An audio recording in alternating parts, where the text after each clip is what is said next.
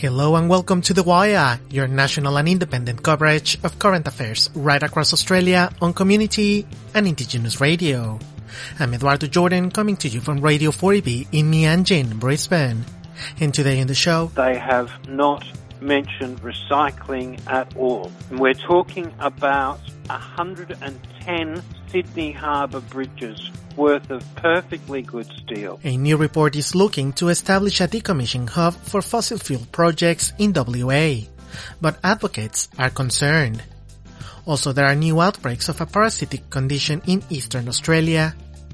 And later today, I have bipolar, and before I was diagnosed, I had a 5-month bipolar manic episode, and during this time, I made about 300 paintings, and each of the paintings kind of capture different mental states. A new comedy show shows the journey of an Australian being diagnosed bipolar. We found out more, and we'll have this and more for you over the next half hour.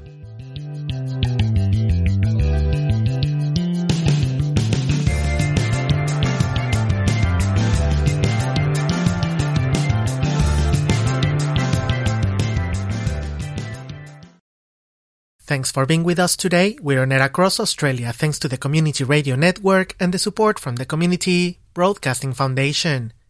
First up today, the growing climate crisis has caused heat waves around the country to get worse, impacting the most vulnerable within our community, including the disability community. Disability Advocacy Network Australia, alongside Sweltering Cities, are looking to shed a light on this issue and implement solutions. The Wire's Zachary Probert spoke with Executive Director of Sweltering Cities, Emma Bacon, about this issue. Well, we know that heat waves are the deadliest environmental disaster and they kill more people than all other environmental disasters combined. And there's this really shocking statistic that almost 90% of the people who die in heat waves are people with a disability. So we know that in the heat waves of this summer and the more extreme, deadly heat waves of the summer driven by climate change, we're going to see really tragic deaths of people with disabilities, potentially hundreds per year in our capital cities each. Are there any solutions or proposals that should be made in order to alleviate these issues? Yeah, I think there's 3 really clear solutions we're asking for. And firstly, we need to look at the National Disability Insurance Scheme to make sure that considerations of protecting community members from extreme heat is right at the centre of the planning and funding decisions. That's to make sure that people can rely on the NDIS to help keep them safer, help address their needs when it comes to extreme heat. Secondly, we need to be thinking about making people's homes safe. So we know that people with disabilities are often on a lower income and might not be able to afford to turn on the aircon or live in a really high energy efficiency home. This is something, regardless of whether people have a disability, living in a hot home is a huge risk. So we want to invest in solar, aircon and energy efficiency for all social and disability housing around the country. And thirdly, the last thing we want to do is we'd love to have a roundtable with Minister Shorten and other government staff to actually, educate, share ideas, share all these really important statistics with the Minister in a roundtable. And so within that roundtable discussion, could it be discussed that it's not just infrastructure that could help alleviate these issues, but it could be other things like services? Yeah, definitely. We know that as Minister for the NDIS, Shorten is going to have a really clear view of what his department can do to help keep people safe in the heat. So we're definitely interested in talking about what the services can do, and especially what disability service providers can do to support those organisations, those businesses, to be heat aware and to do, the best job they can to keep their staff and their clients safe during heat waves. How soon do you think that these solutions could be implemented at different levels? Well, I think that, when it comes to this roundtable, the minister could call that for any day, and the people would be really eager to participate. When it comes to updating guidelines and funding, obviously there's a process for that. But because we're looking at, just updating existing regulations and existing funding, we think it can happen really quickly if the government has the will to do so. Is there anything else that you would like to see come out of this, just in general, to combat the heat waves and the impact that it's having? I think something we've been looking at really closely is how the city and our suburbs and our streets become much more hostile to people with disabilities or chronic illnesses or lots of different other people who are at risk during the heat on those extremely hot days. And by that, what I mean is, if you're walking down the street and there's no shade, if you're waiting at a bus stop and there's no shelter or no seat, if you're in a really hot home in an area with lots of dark roofs that heats up the local area, that is the environment becoming more hostile and more dangerous. So let's think about how we can design our cities, our suburbs, our streets to be really safe, really resilient, really livable for everyone. That's a big priority. That was Emma Bacon from Sweltering Cities, ending the story by The Wire's Zachary Probert.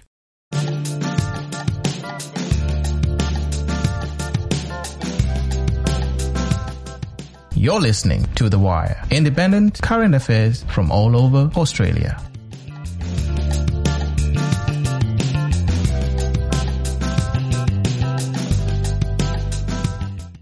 A recent industry-funded study was released looking at the decommissioning of offshore oil and gas facilities in Western Australia. The report from the Centre of Decommissioning Australia assessed several locations across the state to dismantle fossil fuel projects. Although this project can be seen as a way of disposing non-renewable energy producers, advocates are concerned the project fails to address issues. The Wire's Zachary Probert asked offshore fossil gas campaigner from Friends of the Earth Jeff Waters what the report proposes. Well, the study was commissioned by the Western Australian government a year and a half ago. They paid $5 million to CODA to scope a series of different potential sites for a yard where we can bring these huge floating and stationary platforms that are being removed from the sea and all the pipeline onto shore and be processed and disposed of. However, as has been the case with all of my contacts with industry, and CODA, it must be remembered, is funded by industry, they have not mentioned recycling at all.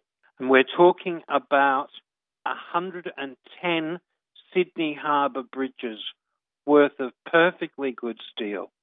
The only time they mention recycling is as another form of potential disposal alongside landfill.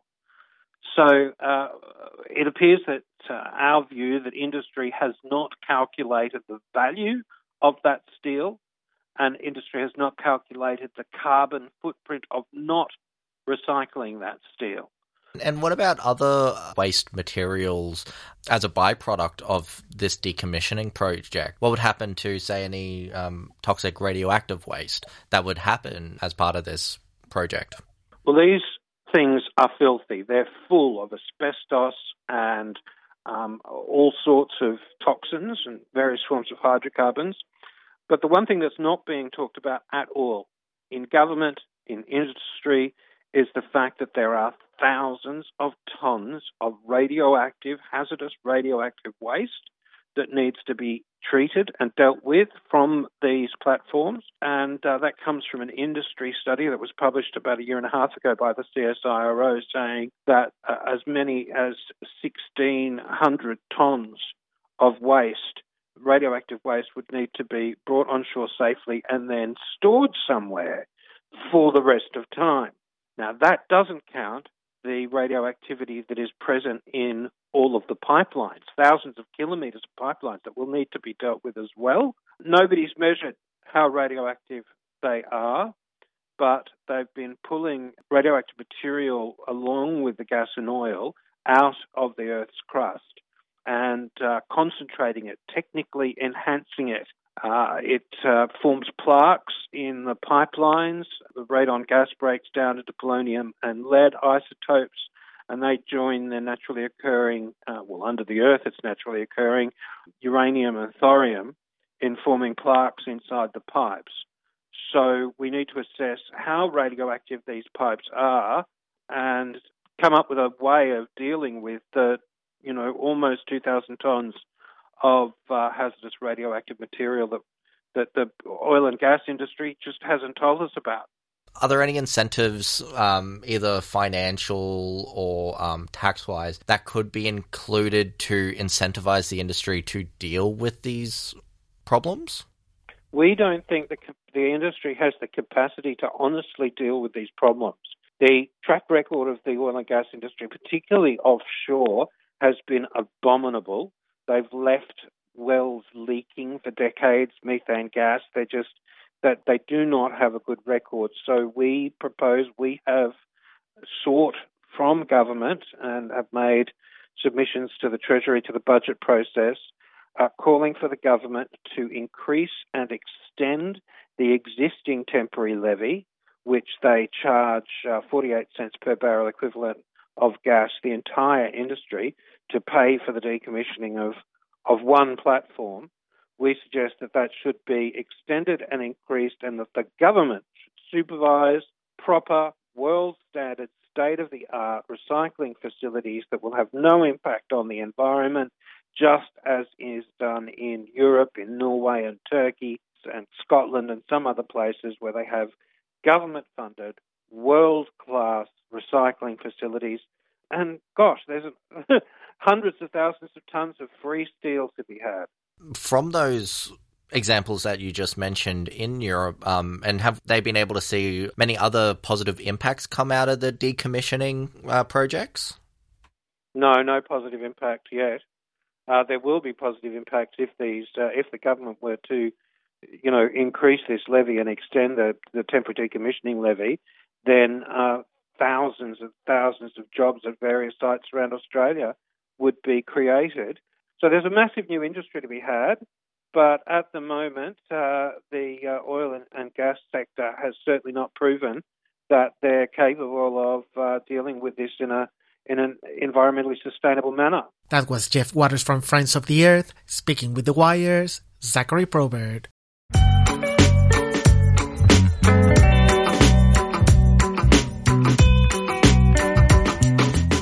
You're listening to The Wire, independent current affairs on community and Indigenous radio.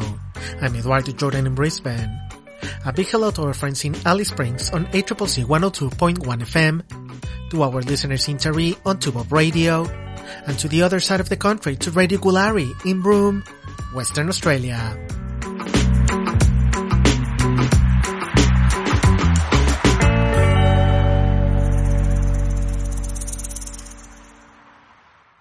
With summer and hot temperatures across Australia, outbreaks of cryptosporidiosis have increased across Queensland and New South Wales. The condition comes from drinking contaminated water from natural sources such as creeks, and it's resistant to chlorine, spreading it across public swimming pools. Some of the symptoms of cryptosporidiosis are diarrhea, vomiting, and abdominal discomfort. I asked Associate Professor and Gastroenterologist at Western Sydney University Vincent Ho what's cryptosporidiosis and how someone can get infected. So cryptosporidiosis is a disease which is caused by a particular parasite, and that parasite is known as Cryptosporidium. Now, what happens is that this particular parasite, when you ingest it, it actually goes all the way to the small bowel, and it damages the small bowel and could lead to diarrhea, nausea, vomiting, fever, and abdominal discomfort. So it's parasitic infection, and it's a condition that can affect a lot of people. You just mentioned a little bit of the symptoms that cryptosporidiosis can get on humans. How long does it take for someone to get cured on this? Yeah, so look, most people will get symptoms anywhere from 1 to 12 days after being infected. So, and when they do get infected, usually all the symptoms resolve within about 2 weeks. But it can last a bit longer if you've got a more weakened immune system. Now, there have been outbreaks across Australia of cryptosporidiosis. Should we be worried about it? It's very interesting that you mention that because there have indeed been some significant outbreaks. For example, in Queensland, there have been more than 700 cases of cryptosporidiosis in January, which is extremely, high in terms of numbers. And this is actually very, very significant and very notable as to the increase in the incidence of this cryptosporidiosis. So in regards to as to why this may be occurring, we do know that cryptosporidiosis tends to be contracted in contaminated foods and water. And one of the things that's been happening, at least in early summer, is there's been a lot of people swimming pools and natural water catchments as well. And we think that could be one of the ways in which this cryptosporidiosis is spread. So, what can we do to minimize the risk of cryptosporidiosis? Well, contrary to popular belief, the chlorine doesn't kill off all microbes in a swimming pool, and we know that these cryptosporidiosis, they often get released in these little spores called oocysts, so they're not killed by chlorine at normal concentrations in swimming pools, and that's quite relevant. So we know then, if that is the case, that we should be very careful about swimming. Well, with swimming pools, what I would emphasize is that if you're someone who has had diarrhea, you really shouldn't be going to a swimming pool for at least 2 weeks after that's cleared. That's a really important point. We also know that often these particular cysts, when they reach natural bodies of water like beaches and rivers, it can actually be, after heavy rain, often we can get a lot of this runoff, from what we call surface runoff, and it gets to beaches, it gets to rivers, it gets to lakes, and that's why we recommend people avoid swimming in those natural waters, certainly rivers and creeks, for at least 3 days after heavy rain, and probably you shouldn't even go to a beach, like 1 day after heavy rain is recommended. Okay, and is there any treatment to treat this condition? Yes. Okay, so most of the time, you'll be fine. As I said, if you don't have a weakened immune system, most of the time you'll be okay, and you can recover uneventfully with just, oral rehydration, plenty of fluids. In some rare instances, if you've got a weakened, what we call immunocompromised system, then you may require particular anti-parasitic drugs. So there are some specific medications that may be needed if you're someone who's very susceptible to this cryptosporidiosis. I would just encourage your listeners to just be mindful about getting diarrhea, I guess, during the summer period. Certainly I would encourage the safe precautions like thorough, hand washing, of course, particularly after going to the bathroom, and certainly before preparing food. That's really important. And I think, as sensible precautions, you want to avoid sharing, touching, preparing food from other people for at least 48 hours after diarrhea has resolved. So sensible precautions. That was Associate Professor at Western Sydney University, Vincent Ho.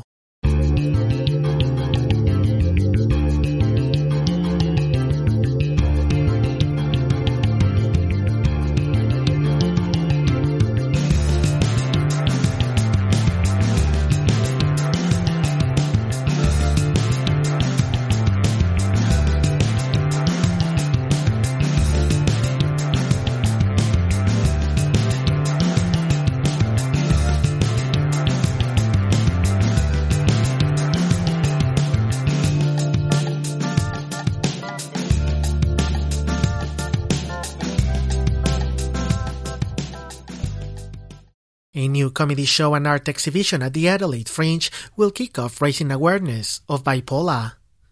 According to the Department of Health, 1 in 50 Australians will experience a bipolar disorder each year. After being diagnosed with bipolar, comedian Sam Kisijukian decided to showcase a comedy show and an art exhibition about his journey with the condition and his diagnosis. I started asking Sam to explain more about the show. Well, it's at Immersive Light and Art in Light Square, and what they have is a 25-metre LED screen that wraps around 270 degrees.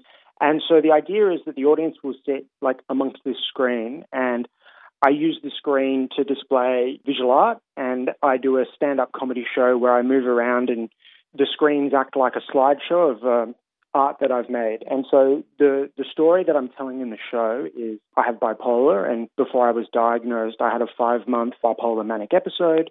And during this time, I made about 300 paintings. And each of the paintings kind of capture different mental states that I was going through unknowingly. And so in the show, I show these artworks and things that I was doing at the time to kind of communicate visually the different mental states that I was experiencing and how I reflect back on it now that I have a diagnosis. So that's the core of the show. Oh, that sounds really interesting, so well done. Sam, in your experience, what are some of the misconceptions around bipolar?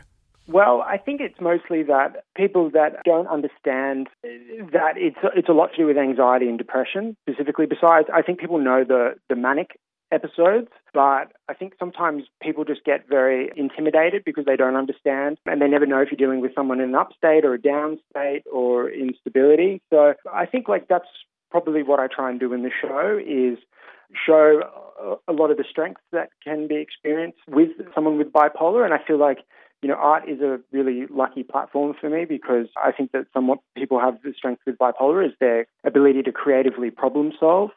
So I kind of showcase that in the show.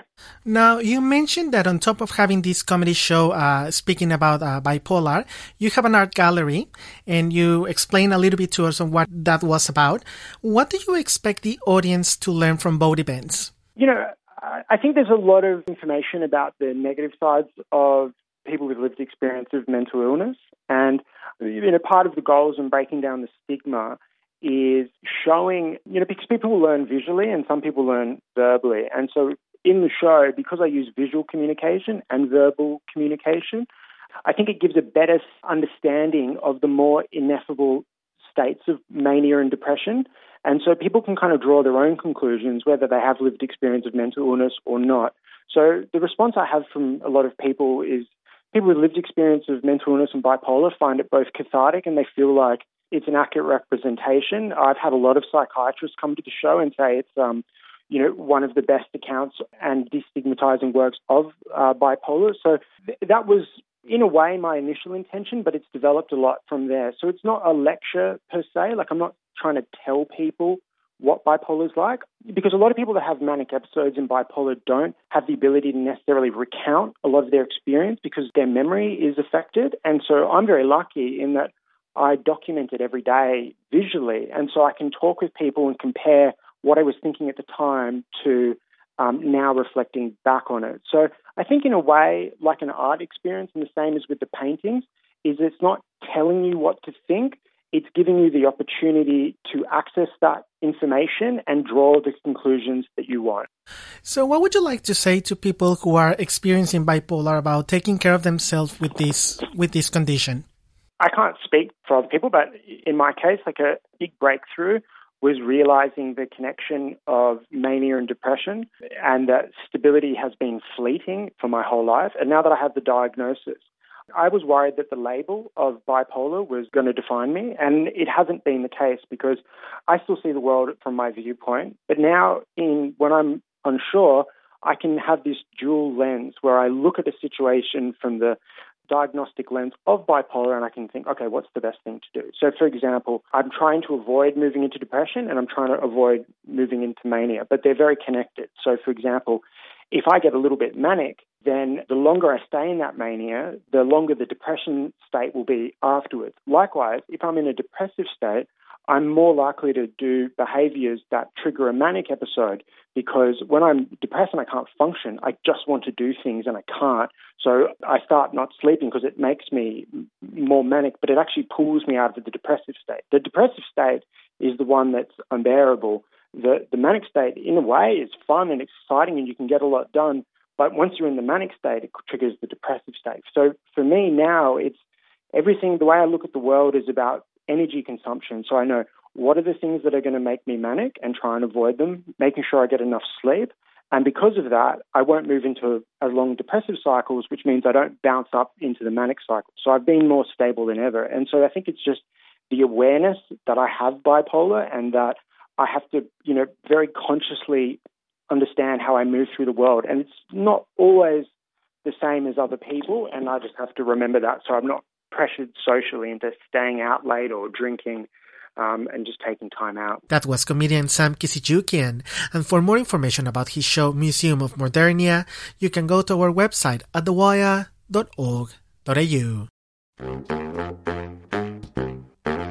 Have you checked out The Wire? It's your national current affairs program. The Wire, taking an independent look at what's happening in Australia and around the world. Fresh voices, new points of view, current affairs with a difference.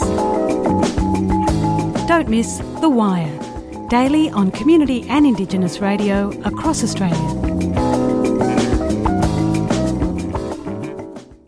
And unfortunately, that's the end of the show today. Thanks so much for listening wherever you're in Australia.